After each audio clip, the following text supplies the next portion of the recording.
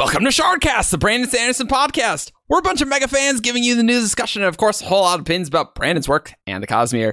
I'm Eric, and joining me is Ian. Hey, I'm Weary Rider. Also joining me is someone cosplaying Parshendi, is Evgeny. You know, I hadn't thought of that. Because you have the things in your beard. No. Now that I look at myself, as opposed to other times when I look at myself. Wait, this wasn't what you were planning on doing? That wasn't your point? This was just a holiday thing. In fact, I think it was your fiance who suggested that. So, oh, really? I figured, hey, that's a fun practical joke to do, even though the holidays are over. Yeah, we're recording this after New Year's and we'll be out 2 weeks after New Year's. So I am so glad we're on it. But yeah, no, I think this is great. And you jingle. And I... Incredible. So when you're very angry, we'll know because you'll just be like jingling furiously. Well, also, all my balls are going to fall off because they're not very stable right now. Argent's balls are not stable. All right. Also joining us is Grace. Hello, I'm Gator Girl on the forums. And also joining us for the first time is Marvin. Hi, I'm Paleo. Welcome. Yeah. Yes, we recently made you staff, and you are a wonderful human. So welcome. And you also spent way too much money on podcast equipment, so here's your reward. Yeah, I didn't spend any of the money, so yeah, they were Christmas presents, so great. Oh, well, even better. Well, then get out. You don't get a reward. You get out of here. And I'm Chaos, and this week we're going to talk about WOBs from the Starsight release, which there's a lot of.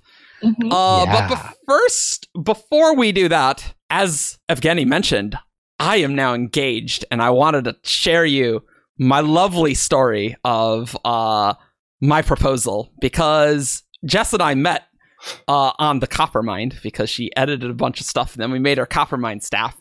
Then we started talking, and we just never stopped talking, ever. So that was fun. So last year, we went on a really fancy date where we got I got into a suit, she got into a fancy dress, and we went to a fancy restaurant on New Year's. So we did the same thing this time. And I'm like, okay, it's got to be Coppermindy and nerdy. So I'm going to edit the Coppermind main page with the proposal. But the thing is I didn't quite know how to get the online part with the in-person part. So what I did, she and we blab about Coppermind edits all the time. Where it's like, can you believe this happened? Can you believe this happened? And it's like, what do you think about this edit? What do you think about this edit? So I go to the bathroom and then I save the edit. And I needed to turn off my Wi-Fi hotspot because she doesn't have an American SIM card. Because I knew as soon as I go to the bathroom, she'll immediately go to her phone and check Coppermind recent changes. I'm like, no, you can't do that. No. So I turned off her Wi-Fi hotspot so she couldn't do that. And so I go back. Didn't rise up any red flags on her part? Well, she figured that the bathroom was just too far away, but she did have a suspicion that the proposal was going to happen because apparently I was nervous the whole day. just terrified the whole day. What do you mean that's not a relaxing experience for you? It was not. We talk about everything, so planning a surprise is hard. I mean, we talked about being engaged, so that was not a problem. So I sat down, we talked about how amazing she is, because she is amazing, perfect, nerdy, and gorgeous. She's just the best. And then in the middle of that, I'm like, hey, I saw this great edit on the Coppermind, which is pretty standard for us to do. But she would later say, that was a pretty hard right turn there. And so I get out my phone and show her the edited page. And she, looked at the Coppermind main page, and I had a top quote that was lovey, and she's like, there shouldn't be a top quote on the And then I'm like, Jess, she's like, who did this? I'm like, Jess, read the next sentence. She's like, oh. And so it worked out really nice. Respect. And the fact that was her first reaction. I know, it was literally why she's perfect for you. It really is. And I remember later she edited a response in the proposal there, and she was typing her response. And meanwhile, as she did this, she was like patrolling other Coppermind edits and like reverting some edits. It was like, yeah, that shouldn't be there. That should be there. So that's just how dedicated she is. But gotta thank Brandon, because without Brandon, I would never have met the love of my life, because she's Australian. And so I literally never would have had any reason to contact her. So maybe you could have met on the Kingkiller wiki. I mean, she hasn't even read book 2 of that, and I'm like, yeah, you might as well wait till book 3 comes out. It's like, you might as well. Yeah, but then she's never gonna read the series. Hey. Something. So that was my lovely holiday, and so people on Reddit were requesting a summary, and people were like, oh man, it was a 4-hour response of hers. I'm like, we were in person. She said it to me in person. She didn't like edit it right there. I had time to prepare my words, and she was very, very overwhelmed. So it took her a while to figure out what she wanted to write, which ended up being like a sentence. So scene period. But it took her like a half hour to write that sentence actually later. But a really lovely quote from Sazed. So yeah, see, actually, the fun story about that Sazed quote that she put there is that at Matt's wedding, Matt's been on the podcast, and I went to his wedding. And he had his pastor actually read that quote from Sazed about the lock and key and how they fit together. I'm like, oh yeah, Cosmere wedding. So on mine, I'm like, well, because that was already used before, I can't do that. So I have to find something else. Then I'm like looking at Dalinar and Navani's wedding. I'm like, oh, there's nothing good for this here. Like, that doesn't work at all. So I eventually came up with something. But so that was my fun time. So it was lovely. She'll be here eventually, but her Australian internet is too terrible to be on this show. So, all right, let's talk about what has happened in the Starsight release. There was no Starsight tour, so unlike the previous year where we had 5 episodes of Skyward Tour worth of Brandon, we don't have that this time. Yeah. There was some other news. Oh, yeah. There's some like very other. Oh, big yeah. We got to talk about happened. that first. Sorry, I got distracted with my.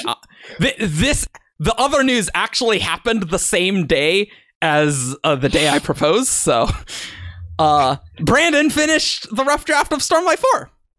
Whoa! Woo! Yeah. He Woo. trudged through like 19,000 words. yeah, 19,000. 19,000 words in 13 hours as my newsfeed and Reddit and Twitter and Tumblr keep informing me on a daily basis.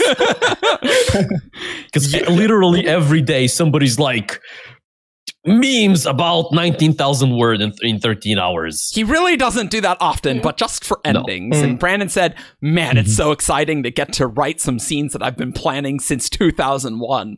So I'm pretty hyped.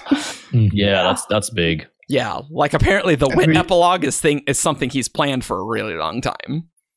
And watch out for the shameful ribbon. Oh yeah, the shameful ribbon.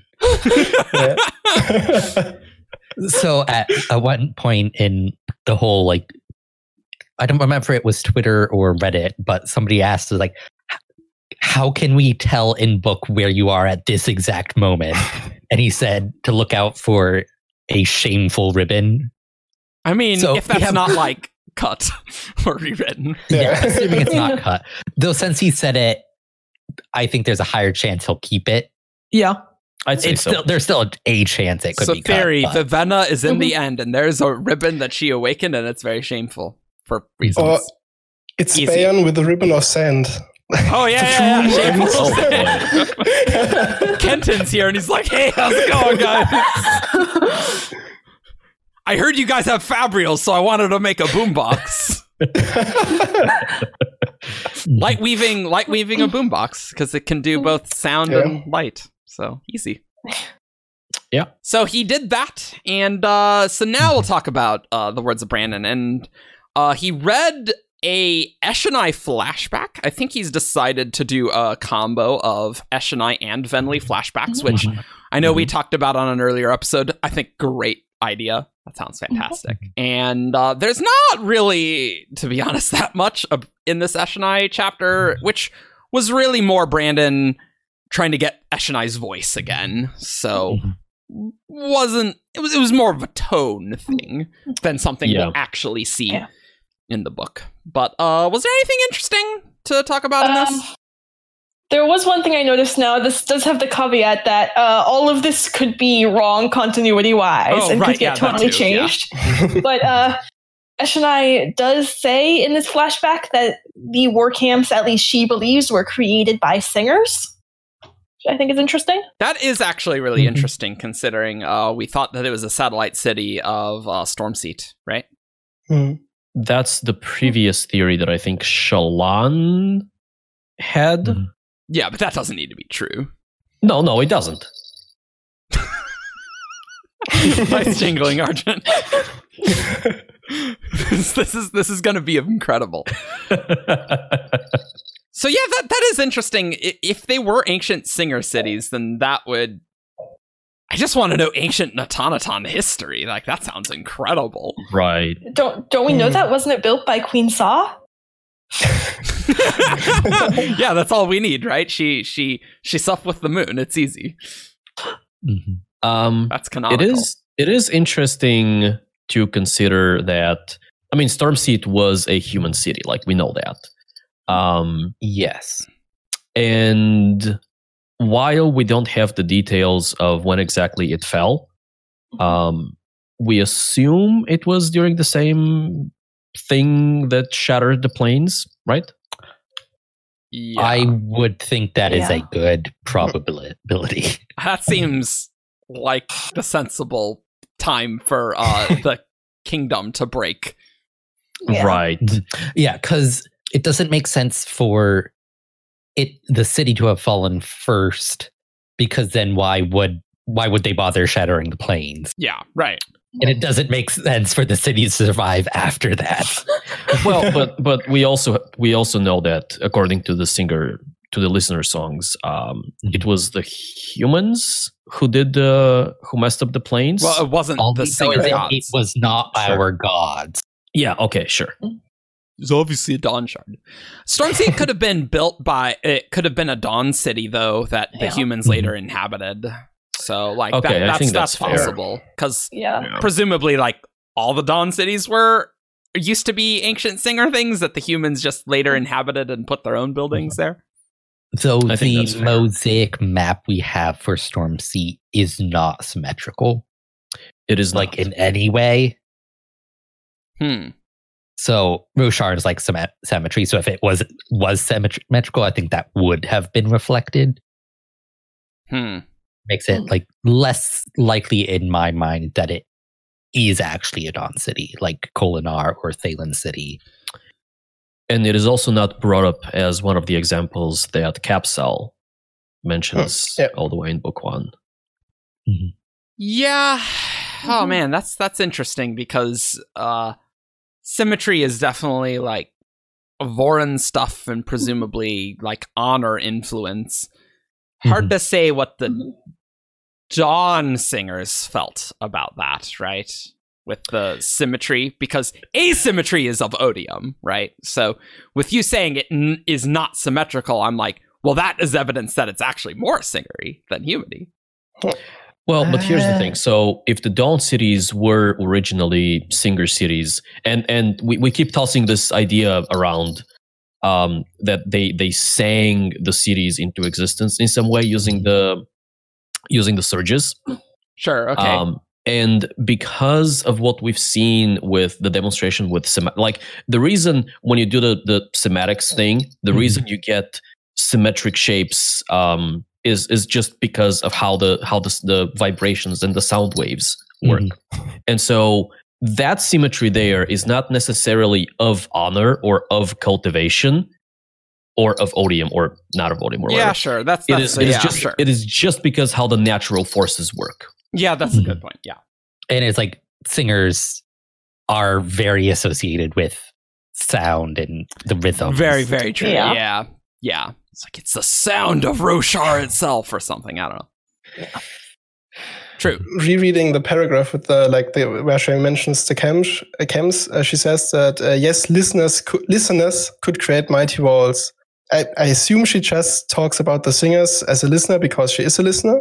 Because she doesn't know the difference at that time. But what if she does? And actually, the camps were created by the last Legion, like when they were still bigger or more people.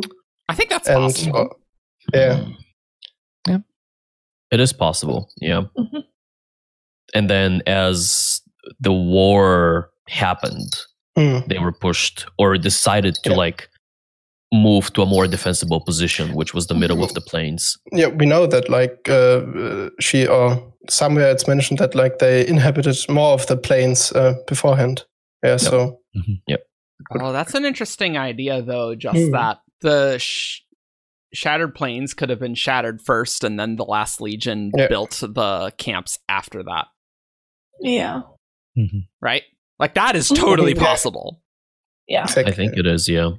Like, from some really it sounds like the camps are relatively well inhabited. Like, she says that they have all 10 camps, so that would fit that they created them specifically for themselves. And unless they moved there. Yeah, of course, yeah. And the camps are right at the edge of the plains, so it does seem kind of weird that there would just so happen to be 10 cities, small cities, right where the Shattered Plains stopped if they were built before. Yeah, and it's they're in a curving line along the border. Yeah, which that is suspicious. That is very suspicious. I'm always suspicious of curved lines. Yeah. Curved lines are a Vodium.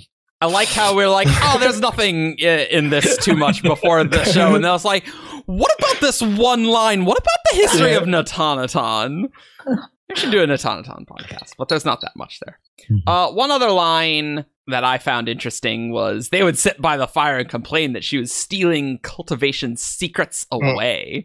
And, just mentioning cultivation is always interesting. Who knows if that'll be edited out, of course. This entire scene might not even be here.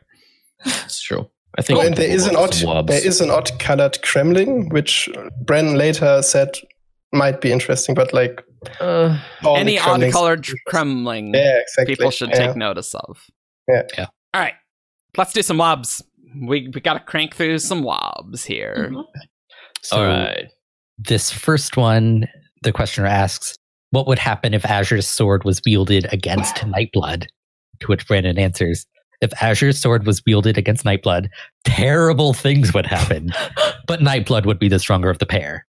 So what terrible things could this be? Also, we should probably go into WoB mode, huh? That'd probably be good. Yes, we should. Probably. Yeah. Ripping the hole through the realms. I don't know. But why? That a shard blade can kill a spren. This is just kind of like a spren in the physical as a sword, right? Yeah. What sort of terrible things could even happen? This doesn't seem that exotic. I don't know why that comes to my mind, but have any of you played the game Death Stranding? No, but I've read Ben. I've read Ben talk about the game, and it sounds insane. Yeah, it is. I haven't played too much yet because I haven't had time, but yeah, it's really good. But anyways, there are these events called void outs, and it's just these massive explosions where entire cities are annihilated in an instant, and it happens if two in the game is sort of opposing. It's antimatter and matter collide. That image sort of comes to my mind when I read that. That's the terrible thing that would happen. It would just annihilate the entire, I don't know. That's continent. Interesting to think about. Nightblood is an invested black hole, sort of ish, versus what theoretically Nightblood should have been. We don't know if Azure's blade consumes investiture. But I feel like if you had two things that consume an investiture against each other, and they both start consuming the other, like, yeah, eventually Nightblood would win, but like that interplay of like consumption could be very, very I think bad. we know that when Azure's blade hits someone, it's not just their limbs turn gray or like cut off, like with the sharp blade, the whole person turns gray. Like, so there's a little bit of investiture consumption, maybe. Okay. Maybe it's just more of a personal, terrible thing, like Nightblood has like an existential crisis or something. Like, this is what I was supposed to be. I never read too much into this WoB. Like, I see why you guys are having that discussion, but to me, Brandon's words, like the first half of his answer, doesn't really mean anything to me. It just seems like fluff. And the meat of it is, well, Nightblood is stronger. I mean, it's very reasonable that they just both die. Ultimately, like most things that happen with Nightblood are terrible things. Yeah, that's true. Yeah, that's fair. That is a fair and accurate point. Somebody asks whether Bavadin's avatars are inaudible, which is if only they had a boombox, then they could make it audible again. Not a sponsor of the show. To clarify, this means we couldn't hear the question well enough. Yeah, that is true. Yeah, it's not that it was actually saying that. And Brandon says one of Bavadin's avatars. Questioner clarifies, of those avatars, are some or all of them actual splinters of autonomy? Oh boy. Brent says, the terminology gets kind of tricky here. In Cosmere terms, some would say that counts as splinters. Some would say not. The avatars aren't necessarily aware, but Bavadin always is. A lot of people in the Cosmere would call that a splinter. Okay. Follow-up from the questioner. My follow-up to that would be, is it possible for a person to ascend and become a vessel of one of those splinters? That's plausible, says Brandon. Yes, it could happen. It would be tough because they will have personalities of their own, and so something would need to happen. Huh. Now, I haven't checked, and so I don't know. But I did ask, like somebody was asking for questions in the Discord. And I workshopped an idea with them. I had a theory. No, we talked about this in a previous episode. We talked about this, and I'm... Yeah, so I think it was Pod who was asking for questions, and I gave him mine, which was, hey, I have this theory that avatars are like vessels, but for splinters. Yeah, and so we have that WoB as well. Pod asked, the combination of a shard and its vessel leads to sapient mind with access to a virtually infinite pool of investiture. Are avatars the product of a similar combination of a mind and a pool of investiture, only on a smaller scale with less power? Brandon responded, I would say that is an accurate representation of what an avatar is. It's not the only way, but it is inaccurate. Some avatars are that. I would say that's the standard. Okay. Interesting. So that second question is one that I asked Pod to ask on my behalf, because I've talked on a previous, I think it was in the avatars and autonomy episode. The autonomy episode, that I postulated pretty much the same theory, right? Yeah, right. And so these two go together. Can we talk about what this sentence Brandon said was? The previous sentences, in Cosmere terms, some would say that counts as splinters, some would say not. The avatars aren't necessarily aware, but Bavadin always is. What does that sentence mean? Well, I think that means that not all avatars are sapient. Like how not all Spren are sapient. Oh, that the avatars are themselves always aware of her avatars. Like as soon as an avatar becomes an avatar, he's like she knows. Like she is aware of that power. And I think it's not necessarily that the avatars are unsapient or sentient, but that they simply don't know that they're simply an avatar. Like they're not as much as a part of the hive mind as let's say like Patchy clearly was aware that she, or at least that she's an entity connected to autonomy. I'd say like. Okay, so that's a good point. The avatars don't need to be aware of. Yeah, exactly. The others. That they're avatar. Well, that's a really good point. Or at least that they are in a collection of these other things. Exactly. Yeah. Which does like, work they might with not necessarily even know like autonomy exists. Perhaps. Yeah. And we have had an older but still recent WoB that confirms that the moment an avatar comes into existence, Bavadin becomes aware of them. Yeah. Yeah. So that part's new. And sort of in reverse, that if Bavadin becomes aware of some of their investiture, they will often turn it, or they might turn it into an avatar. Like that was what happened with Patchy, for instance. Sure, yeah. I find it interesting that it's these in-world things. Some would call it a splinter. It's like, great, can't wait to rewrite the Splinter and Sliver articles on the wiki from our ancient WoBs to what we know now, and it's just so muddy at this stage.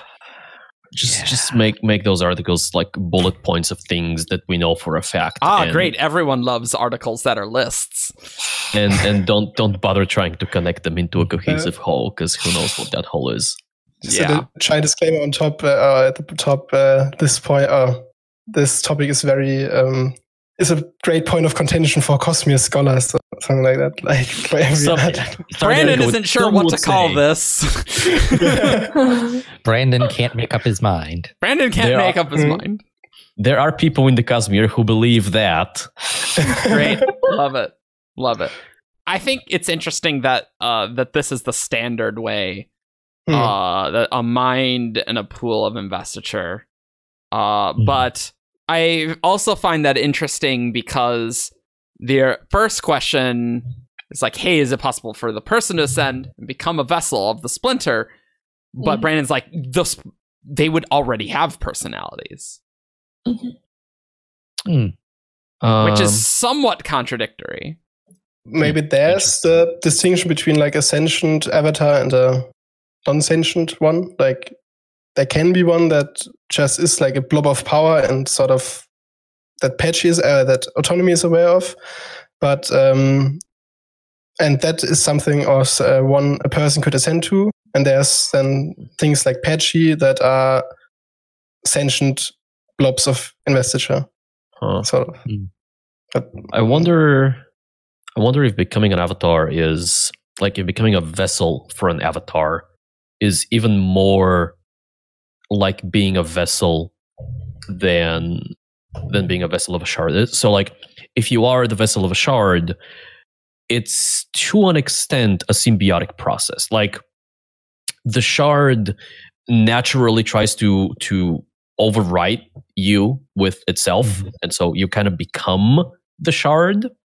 But I wonder if being a vessel for an avatar is more like you're being scooped out and emptied out, and now this maybe splinter, maybe blob of power is like coming in and just wearing you as a set of clothing. So kind of like possession, but not. Since like we don't know like the exact mechanics of how an avatar is formed, like there might be an element of human sacrifice involved, where, well, not like formally, but like you give yourself to the power, or autonomy like, just grabs you. Yeah, useful. I am going to pluck out your mind and soul and use it as like the framework for this avatar I'm making. I think that's possible. And so, like, is that technically being a vessel, or is like, because it's not like that person is then ascending. Like, it's a very different process. Like, I'm taking your framework and I'm making you into something new. Yeah, but maybe it's nice. Not even turning someone into something new. Maybe autonomy can just like sort of copy their spirit web and plug it onto investiture, like just she needs a template to build an avatar, but she doesn't necessarily have to consume the template, if that makes sense. Yeah, but then I don't think the person or the being like of course, then, by that. So then it's a question whether you really ascend then, or whether it's just like you. I would say that is not ascension at all. Yeah. So what I'm thinking is, in my mind, on one end you have like a Nahel bond, and on the other end you have Shardic Ascension, and avatars are somewhere in the middle. In terms of like power, and perhaps also with how the mind and the power combine. Mm-hmm. So the power, I think, is obvious to me, right? Mm-hmm. So with the shard, you get all the power. With the Hellbond, the power is still the Sprens, but you can get that. And so if you are an avatar, you get more power than you would, like you get more direct control over the power than you would with a Spren. I don't see how the other half of that works necessarily, because with an Hellbond, it's a symbiotic relationship, right? And with a shard, it's an almost complete. It's not an override, but it's a. The power's shaping you in a very extreme way, and you can resist, but the power is still like the big, the big player. Question. Yes. When you ascend to a shard, your body dissolves. Yes, correct. Do we, and like some people have called that like the mist point, where it's like, because it's like, Vin like started leaking mist and then like she poofed. Yep. Do we think, like the term. Being an avatar is beyond the mist point? Do you lose your physical form, or could you be like a person walking around and an avatar? I was really hoping you wouldn't ask that question. I think that's why I'm here, to ask the questions that annoy you. That would fit more with the classical definition of an avatar, because it's sort of like you're just a conduit for the power, like a representation of it rather than the power. Like, yes, that would actually make me hate the term much less. One thing that I keep coming back to, which is related to this, is obviously Trell. Yeah, because it feels like we're narrowing down on who Trell is and what Trell is, right? We have all the way back on Taldane this person who is seemingly just a stonemason or a like a stone worker. I don't think at that point he's anyone special.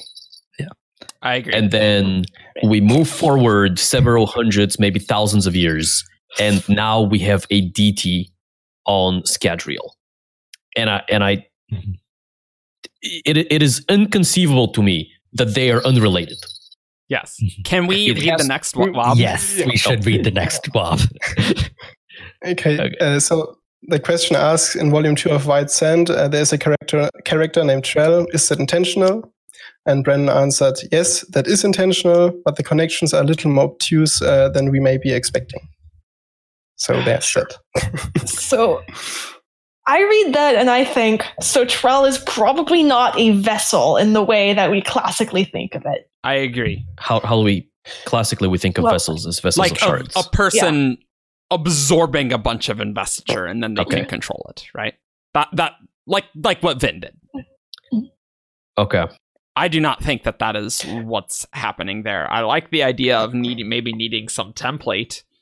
And as far as Trell the Foreman is concerned, we had the WoB itself is old, but somebody recently revealed on Reddit that he asked Brandon like a few years back whether the Foreman or Trell the Foreman was directly related to the thing on Scadrial, and the answer was yes. So there's also like that is even stronger than this WoB. So okay. Yeah. It just feels like he's an avatar. Yeah. But if the connection is more obtuse, then maybe that fits with the idea of like Autonomy just snatching Trell the Foreman and forcing him to become an avatar. Like he didn't ascend in the classical sense. Right. Like, but like his mind is used as a template for the power to build this avatar. And so we're thinking that like maybe the personality of the original mortal Trell is either gone or like super minimized or erased or something like that. It's not necessarily like it forms the bedrock of the avatar. The original human would have to have some sort of effect on the avatar is created, but it's not really him anymore. It's like a copy. Like a spiritual copy. Like a foundation. It's foundation more than a copy. So it's the avatar has its own personality and its own motives and its own agenda and whatever, but it's still like it still has something of the original Trell. Let's say memories, for example. Sorry, let me rephrase what I mean by copy. I mean, because you're right. I'm imagining like you take the spirit web and the soul of the original, you copy that, but then you build on top of that. So like I'm not even saying like you copy it. You take the original and you start ripping it apart and inserting. Like she uses. Oh, okay, sure, yeah, fine. Actual spirit web as the foundation. Okay, which she kills Trell as he was, essentially to make a like not literally but like spiritually spiking out the part she wants into the pushing it into the power. And maybe that sort of is required for her to even like she could create an avatar without a template, but that would just be like a non-sapient one. Yeah, a non-sapient dumb like blob of investiture. But if she takes some template and turns that into an avatar, she can then imbue it with like a mission. Like for example, for Trell, go to Scadrial and like invade it for me. Maybe that's like she has to take an existing spirit web because she's not powerful enough or doesn't know, or maybe it's just simply impossible to create something entirely new. Or if she does use a template, like she has more control over the mind that develops. Like yes, investiture on its own will like develop its own mind, but the personality that develops might not want to do what she needs it to do. So like she doesn't necessarily want to take that gamble. It's like, oh, I could spin off this piece of investiture. When do children ever do what their parents want them to do? What was the phrasing of like we imbued with her a dislike of you in the letter to Void or something like that? There's definitely evidence of that. She's been instilled with a strong dislike. So that definitely sounds like she's designing a thing. It's interesting because I would have gone the exact opposite direction, actually, Ian. I would have said autonomy, Bavadin would probably prefer avatars over just essentially Splinter, right? If you're building, quote, I'm using a lot of air quotes here with these words. If you're building an avatar without a vessel, then that's just a Splinter. Then I would have seen that as like just an extension of Bavadin, which is not very autonomous. It's just like an extra limb. I don't think we understand fully what Bavadin's opinion of autonomy is. No, we don't. True. Because people have argued that point back and forth. It's like, like it's a gray area when it comes to what is autonomy. Oh boy, yeah. Is autonomy? What is self? But circling back to Trell a little bit, I think if we think of the avatar vessels as a foundation or a bedrock for the entire avatar, then I think it makes a lot of sense that the religion that evolved around Trell on Scadrial had so many callbacks to Taldane. Yeah, I agree with that. Because some of those memories would have carried over, not necessarily in their purest form, but as ideas. And especially we know that religions morph like throughout time into the idea carries forward, but the facts are often lost. Sure. I'm just very skeptical that original like classical Scadrial Trell was like this avatar. Like I think that part is a coincidence. That is a weird aspect to this. Because I just don't think those timelines match. I don't think White Sand is that much earlier than Mistborn by like several thousand years. Yeah, that's tricky. For like the Nelazon like culture and religion to evolve. We don't know how long, like nowadays, new religions spring up relatively fast, I'd say. Like there are some that are less than 50 years old, maybe. So like depends on like, it could have been, but yeah, it's really difficult to match up the timelines. Or White Sand would have been really early. But yeah. And then like the fact that Preservation and Ruin make zero mention that another shard is edging in on their territory. Yeah. Like I think that would have been like a very like important topic. I posit that Autonomy in the past used Future Sight and saw a possibility, went into Scradrial, made one tiny little change to this, like maybe created this religion, left without anyone noticing, and it wasn't necessarily this is going to be useful, but it could be useful in the future. I mean, I don't hate it. Like I don't want to like it as much as I do. Like put a little seed there and then see if it does grow into something useful. And so Ruin and Preservation wouldn't really notice because it's too minor. Maybe she sent a small group of like a few people there, and while Ruin and Preservation weren't looking, they went through the pits of Hessin and like built a colony. The pits didn't exist. Taldane world hoppers. Yeah. Who really liked this craftsman. He wasn't even born yet. He will have been born in the spiritual realm, so all it's okay. Easy. There is also like nailed it. The interesting dichotomy of Nault.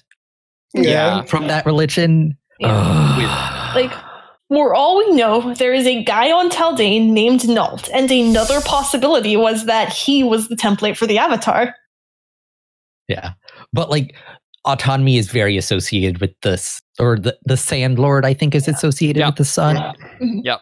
So it's like that, like the Nelazon didn't like the sun, which is the stand-in for Autonomy. They liked Nault, and not they liked Trell. So it's like that whole thing is just confusing. I can't wait for some more books to shed light on this, because the more we talk about it, it's like, wow, this is the weeds.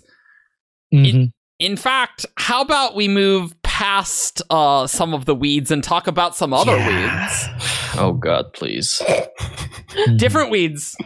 So this questioner asks, so Cell, investiture has been pushed into the cognitive realm. Threnody, has it seemed something similar? Brandon, it has not seen, okay, yes, something similar, it would count. Something similar, yes. Questioner, so if that's the case, what would happen if you were to push investiture into the physical realm?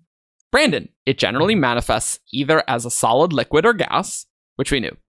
Questioner, I thought about that. I was like, we've seen that, but it seemed like a concentrated form. What if you did that for a whole shard? Brandon, that would probably have disastrous effects. Questioner, that's why I was thinking for Threnody, but if it hasn't been that, then something else happened. Brandon, it hasn't been that, something else happened.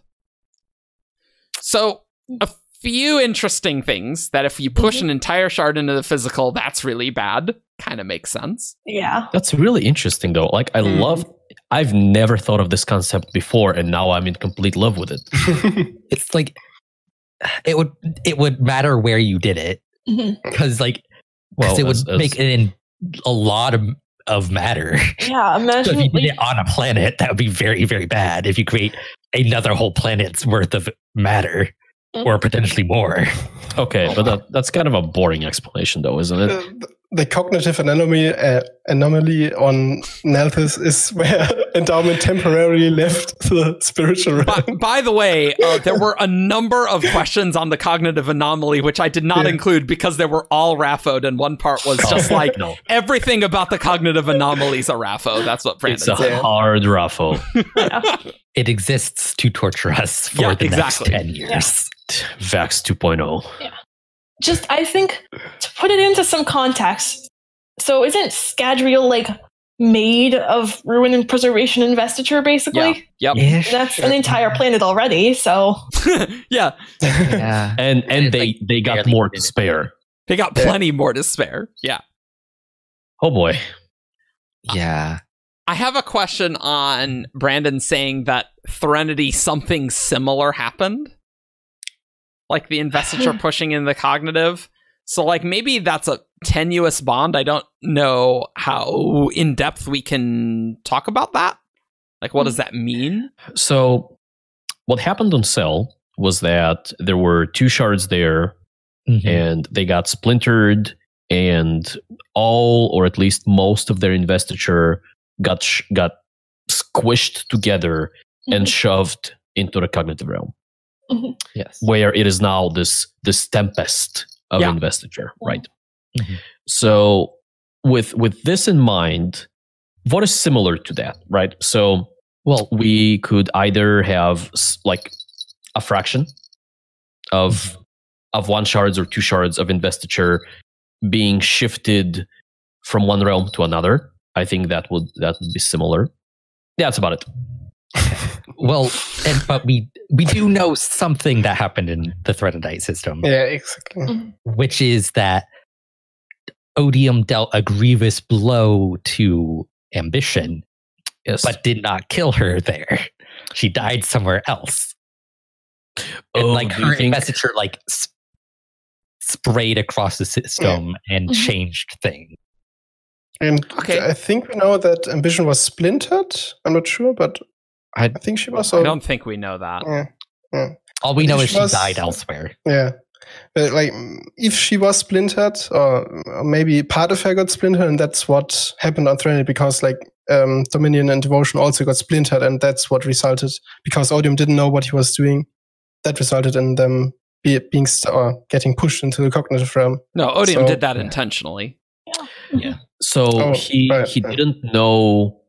He knew he wanted to splinter the power, so it becomes inaccessible to anyone else. But he was not yet experienced in that, and so like his solution at the moment was, well, I'm just going to shove it all into cognitive, and then nobody's going to be able to take it. That he knew how to do, and he knew that that's exactly what he was doing. It's the end goal of, I want to make sure that nobody picks up this power that he was not yet fully knowledgeable in. Okay. There's another weird thing in the Threnodite system, which is the planet named Purity, which sounds an awful lot like a shard. Yeah. You know what Purity is? A physical anomaly. Yeah. It is also unlike any of the other planets' names. Yeah. It's true, yeah. There's a pattern. It does not match. Yeah. Which, as you know, listeners, I do not like. So, here's a theory, okay? It's not a real theory. I'm just saying words. Okay. Odium went after him. So, we know that the timeline of events, he goes after Ambition, doesn't find her, goes after Devotion and Dominion, finds them, does its thing, and then goes back to Ambition. He goes there the second time, finds Ambition, cuts off her arm, and shoves it into the physical realm. And that becomes Purity? Or influences Purity in a way more significant than Threnody, where we know there are unstable perpendicularities and things like that. I have an idea. What if somewhere else in the Threnodite system, he kind of did something similar where investiture gets shoved into the cognitive realm, and then there's like investiture wind currents or whatever that, because it's a giant tempest, push out away from the initial spot and end up affecting things on other planets nearby. Huh. If it happened in space, like in the middle of the system, that would fit because in the cognitive, that space is all compressed, and that's the way it ended up on Threnody.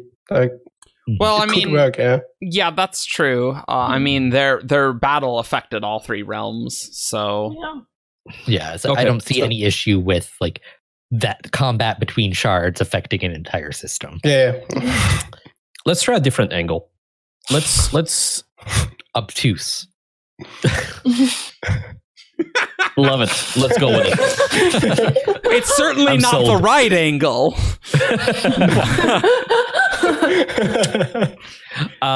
So let's go from Odium's perspective, right? Mm-hmm. Mm-hmm. So from his perspective, what's happening is goes after Ambition, doesn't find her, goes after Devotion and Dominion, finds them, goes, okay, I now have I figured out a way to destroy the vessels and do something with the power so that it becomes inaccessible to other people. And that something is, well, kill the vessels. I don't really know if we can say which realm he killed them in. Yeah, it's hard to say.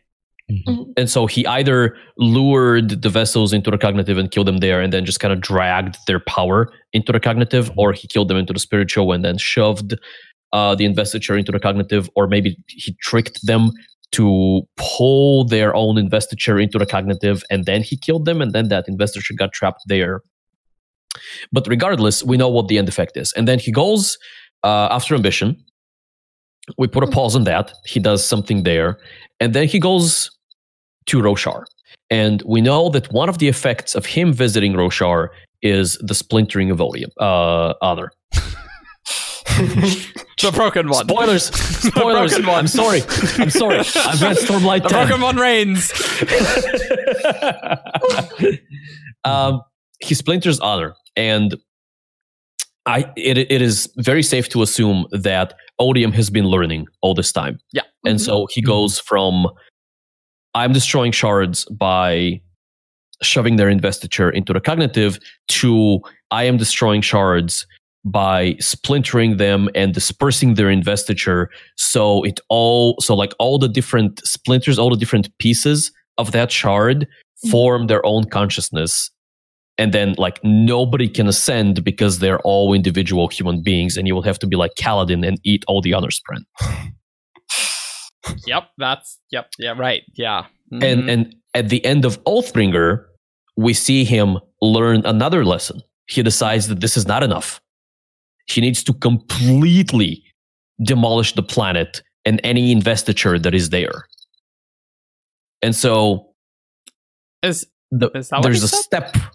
Yeah. He says that it's not enough to splinter honor and... Well, he just says to deal with the splinters of honor. I don't think he said destroy the planet. That's not what he said. He just said he would transform this realm substantially. That's different. Okay, perhaps. I mean, transform into not a planet. Okay, is fine. Possible, but fine. I don't have evidence to back this up right now, but it sounds to me like his takeaway from his experience with honor is that he can't leave little bits of investiture.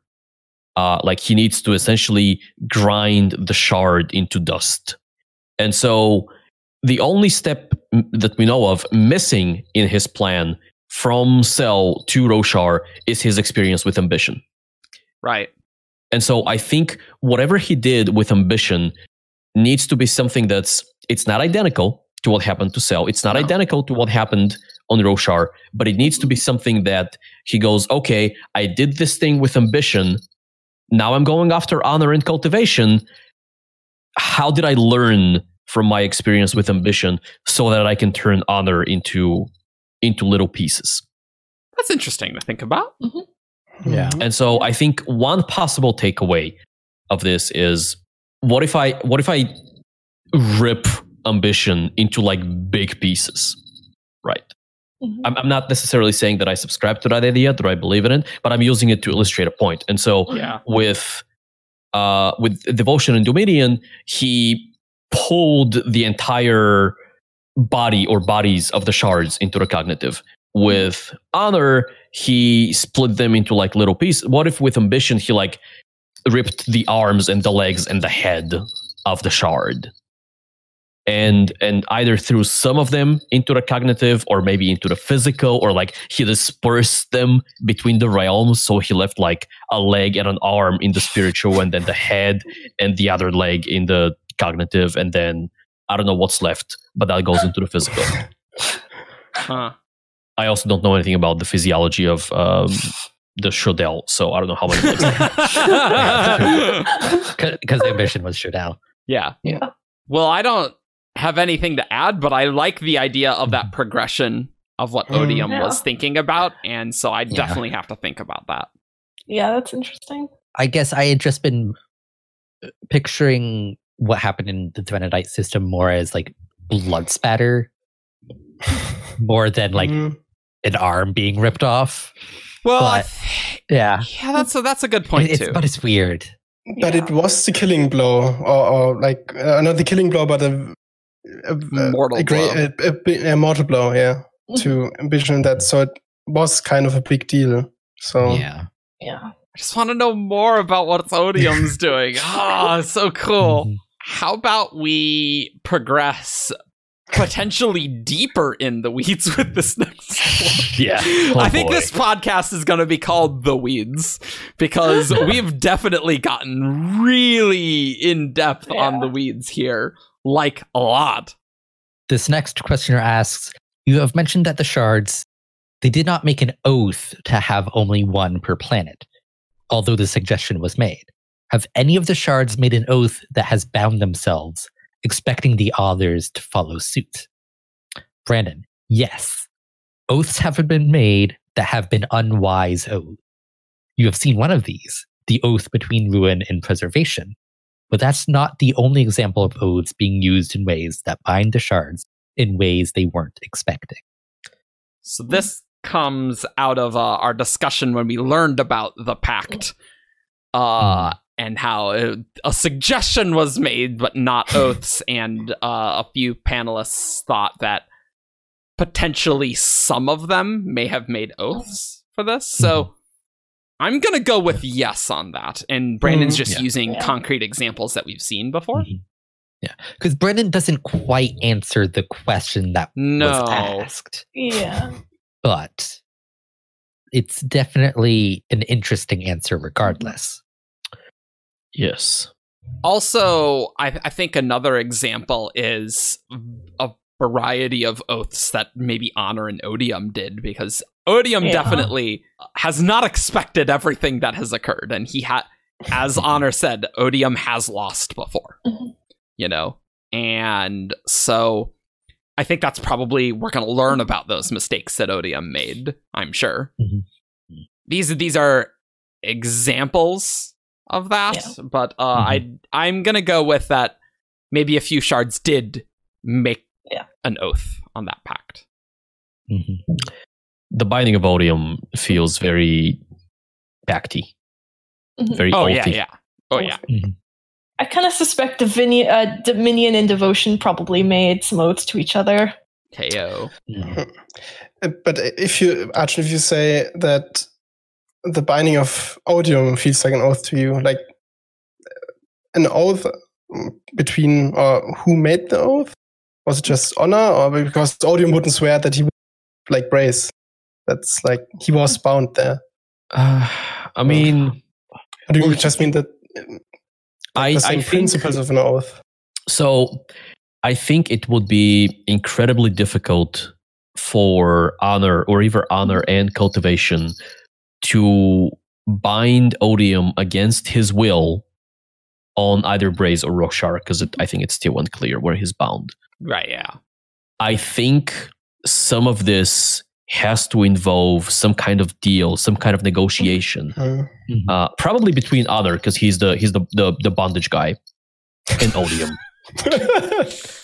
I mean, it could be something as simple as Honor convinced Odium to stay in the system until things were dealt with between them, or between like the three of them, and Odium just figured he could finish them off quickly and didn't care about making that oath. It's like a trick. So Yeah, I'm not necessarily thinking. I'm not necessarily thinking that this is like Honor convincing Odium to like send himself to prison, but it's some kind of a deal that escalated or de-escalated, or didn't work out worse. The way they expected. Yeah. Yes, sort of like Preservation Ruin, where Preservation said Ruin would eventually get to fulfill his goals, but I don't think Honor not to that extent. I don't think Honor had trickery in mind. I think Honor would have offered and made an honest deal, and just because humans are involved or mortals are involved, things got hairy. Yeah, things aren't resolving as fast as Odium thought they would. Like he probably like entered this deal thinking like, okay, like I'll be stuck here for like 500 years, like no big deal. And now it's like, okay, I've been here for 6,000 years. Keep the desolations keep occurring. Yeah. And you say Honor would have made an honest deal, but would Cultivation have if she was involved? But Honor gets to release Odium, not Cultivation. That is true. So like, and we know that gets to do that. I have to imagine Cultivation had some input on whatever the terms of the deal were. I imagine they crafted it together, but Honor did the actual binding. Like Cultivation is the one who is better at future side of the two. That's true. That's true. So she may have been more of an advisor type of thing. Yeah. Cool. Let's move on to WAB number 5, I think. 5 in an hour sounds good. Oh, God. No, it's 7. This is WAB 7. Oh boy, page 3 of 14. We're not going to have 5 episodes. Anyway. Hey. No. On the rails. On the rails, Eric. And in the weeds. And movie on the rails. Who invited this guy?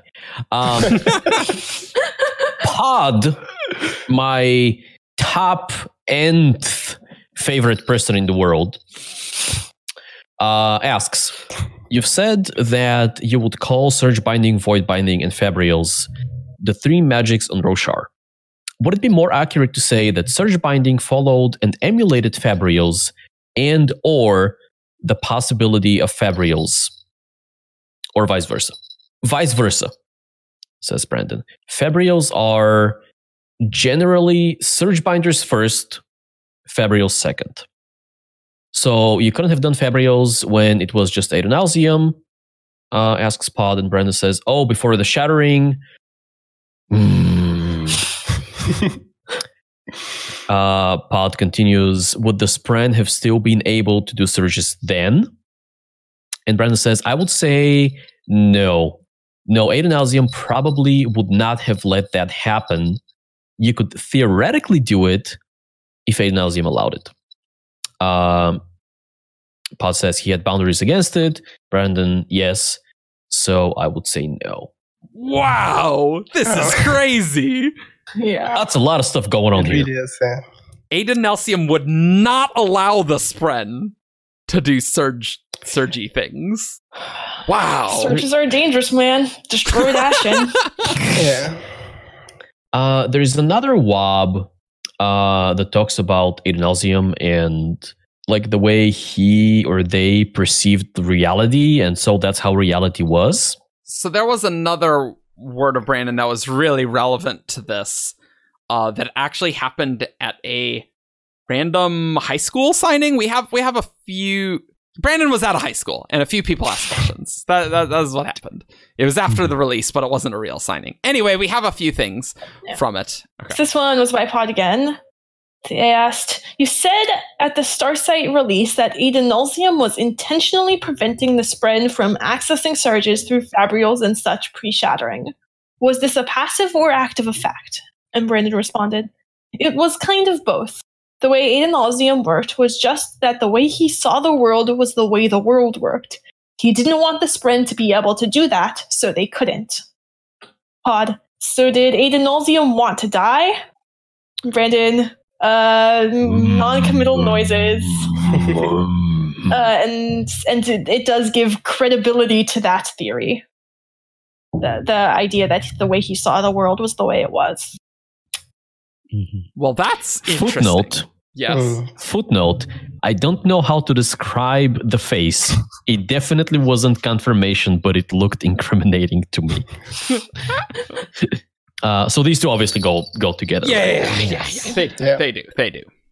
So, like, this is a very fascinating wob because we know perception matters in the Cosmere. Like, how you view the magic affects how the magic works for you. Yep. When you are essentially God, your perception affects everything.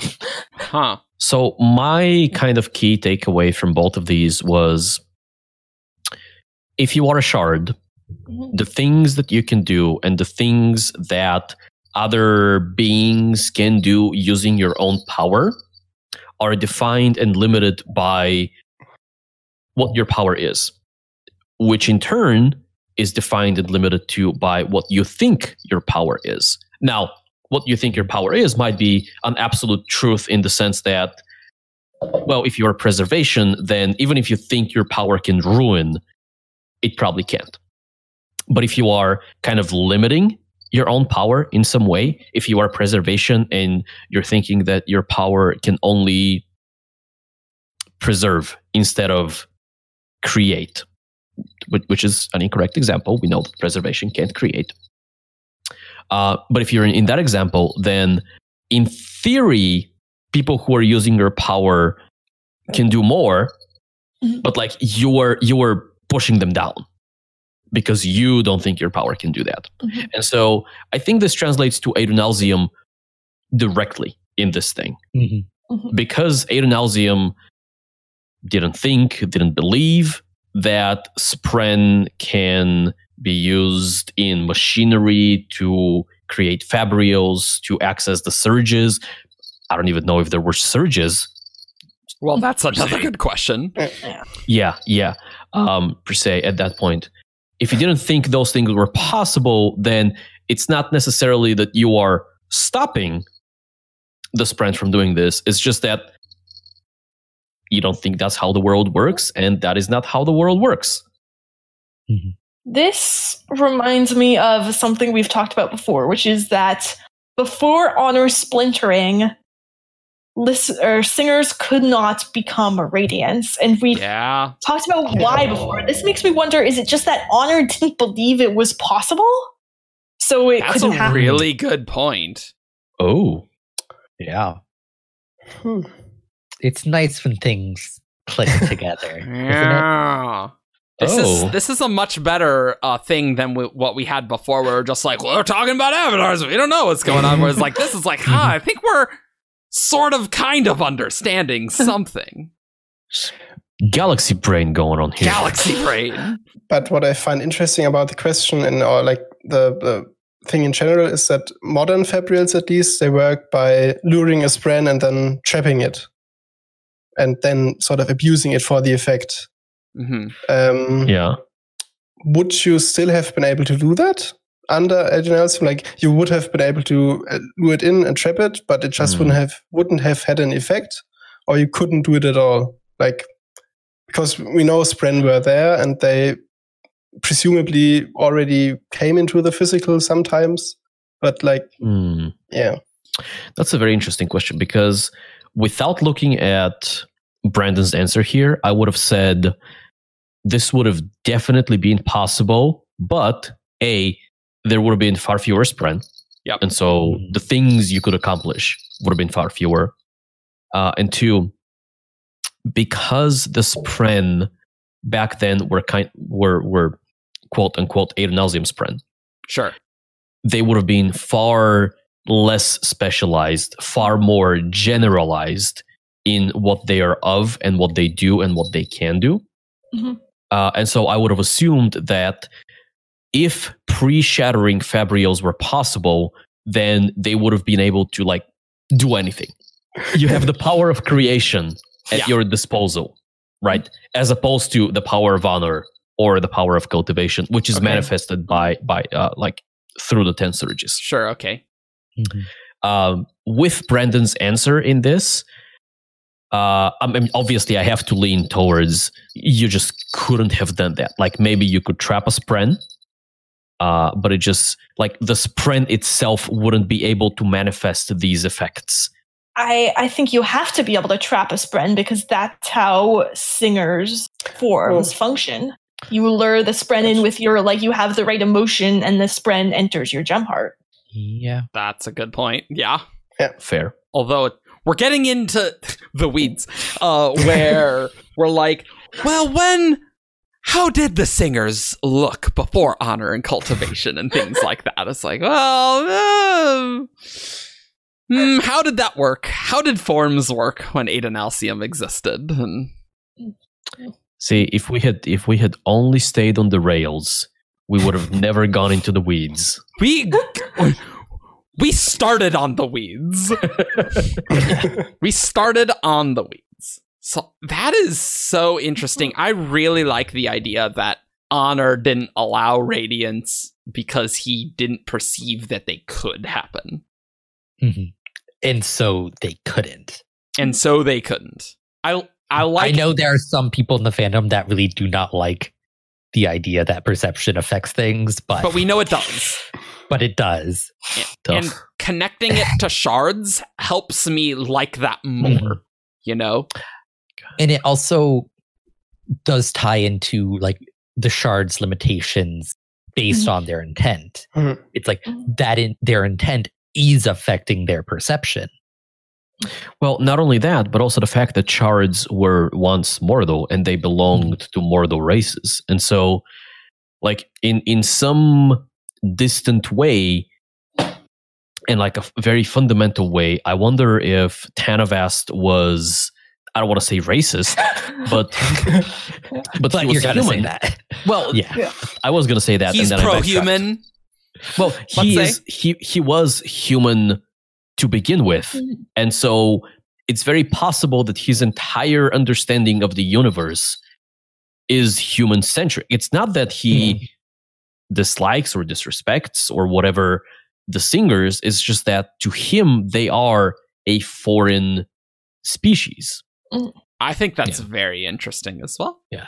And it's like the fact that they were once mortal is going to like affect their perception in a way that likely didn't matter to Adonalsium.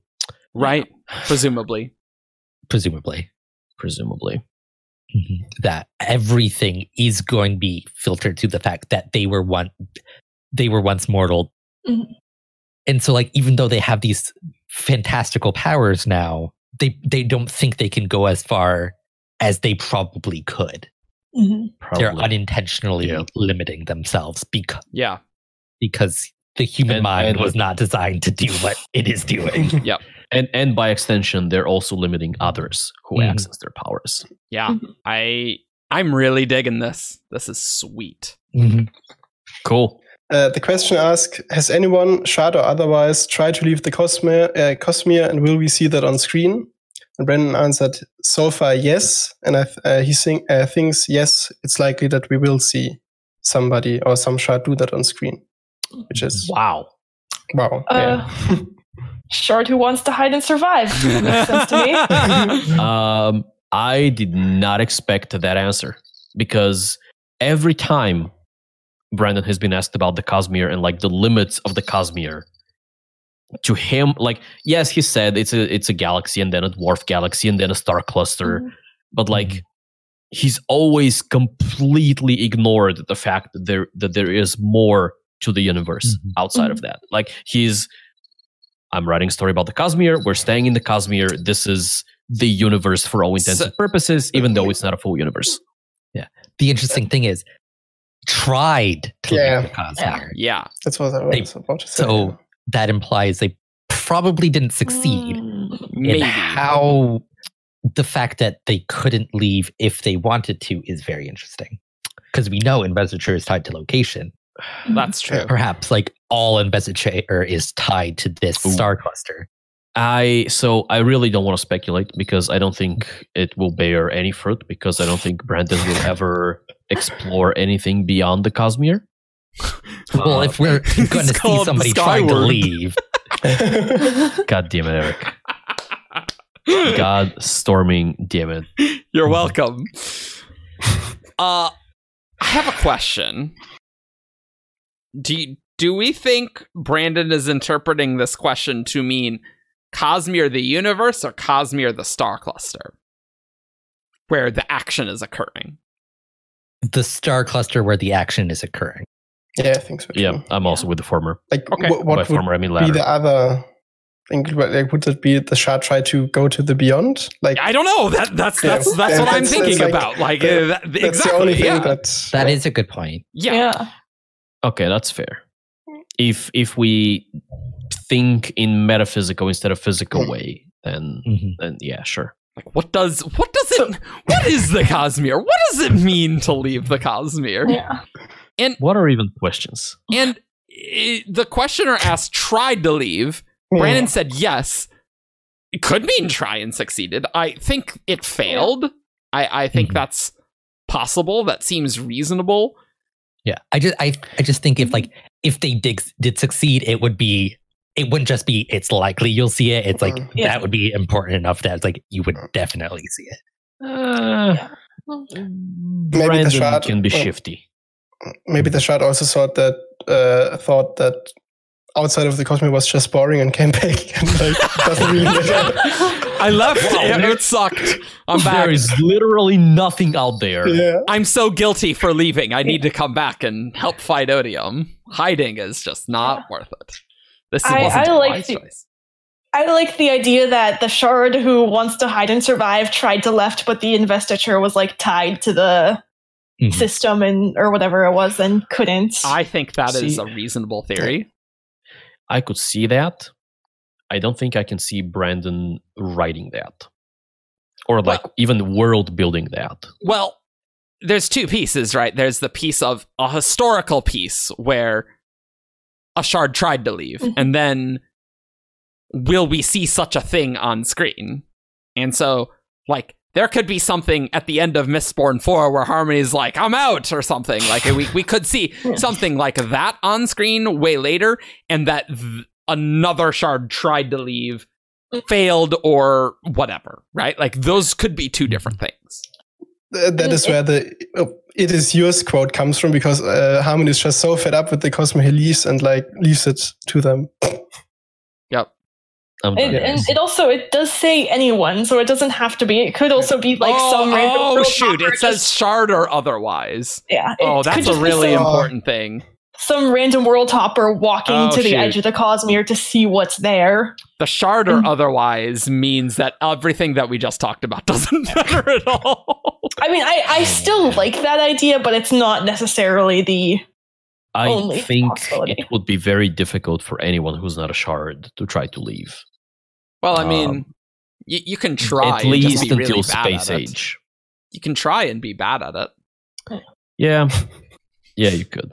It's like Kelsier tried to leave Scadrial, but it didn't work. I feel like they're, random Silverlight scholar who wants to map the Cosmere, gets to the edges and is like, I wonder what's even further out there.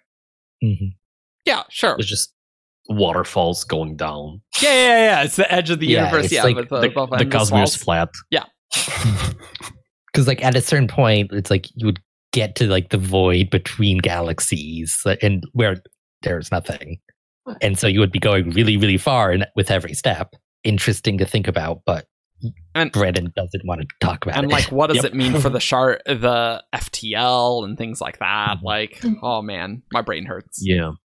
The only thing that really throws a wrench in all of this is FTL. Yeah. Because with shards, you can say, the investiture is tying them down. With the cognitive realm, you can do like some twisty thing where you always end up back in the Cosmere. But with FTL, it's just like, we're booking it. But maybe the FTL, if they're using Allomancy in some way, it's tied to the investiture, so it still can't leave or some crap. I mean, because maybe you can lose far from preservation. Yeah, but maybe that's the end of the Cosmere. Last scene, it's like a group using FTL to just like ride off into the sunset and leave the whole Cosmere behind. And then their ship breaks up and apart because it's too far from preservation. Easy. It's like, it doesn't work. Rip. And then they all die. And then it's just the end. It's the end of the Cosmere. Roll credits. I was trying to leave it on a positive note, but okay. No. Nope. See, I was gonna say that in the spiritual realm, it doesn't matter like where and when you are, but once you leave the Cosmere, is the spiritual realm even a thing? Well, that's exactly the thing, right? Like the physical planets, where the planets are located, is different from what the Cosmere is, because the spiritual realm's all locations. Yeah, like, but is it all locations, or or all Cosmere locations, or all Cosmere locations? You know, maybe this WoB just refers to a fourth wall break where Hoid like tries to climb out of the pages. Yeah, it's like somebody is having this conversation in Cosmere, and no, it's just like, nope, I'm out. I'm out. And like hops through the page. Odium's dead. I'm out. I'm writing Hoid. I'm writing Dragonsteel. It just says bye Hoid. Hoid world hops into the Reckonverse. Oh no! Nope. Next question, and I think this will be our last question for this episode. I think what we'll do is, because I actually have a bit of spare time, we don't have to do a large episode. We'll do 2 smaller episodes, and you'll get the next one next week. How nice! That sounds nice and lovely. Slowswift asks, so all of the vessels of the shards were, if not mortal, at least physical beings at some point, right? Brandon, yes. Are there any living descendants of any of them still in the Cosmere? Brandon, yes. Sweet. Hot take. Do we think a descendant of a shard Is an would avatar. be better for becoming an avatar? Would they be more compatible? Well, I mean, I if mean- you're making a being, would you call that a descendant?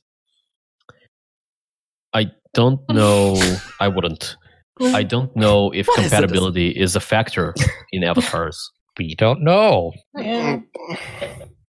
Let's interpret this to be that presumably some vessels Mhm. had children. I think that's probably a safe bet. Yeah. Yeah. And that the descendants of those kids could still be alive. Because Yes. with that's probably the narrow, reasonable reading for this. Mhm. Yeah. And they're hanging certainly out with the does. Lord Ruler's kids. Yeah. Easy. Yeah. Well, the They're Lord not Ruler's important. All the neglected kids in the Oh, Cosmere. yeah. Lutha is just another shard vessel. It makes sense. And they then meet up with the dead dads from the non-Cosmere stories. Yeah. Right, from non-Cosmere dead dads and Cosmere And then dead they try and moms. leave the Cosmere. And they have happy families together. Yeah. And That's- all of them are unnamed. the Beyond is just a dating platform for them. Yeah. Oh, I like it.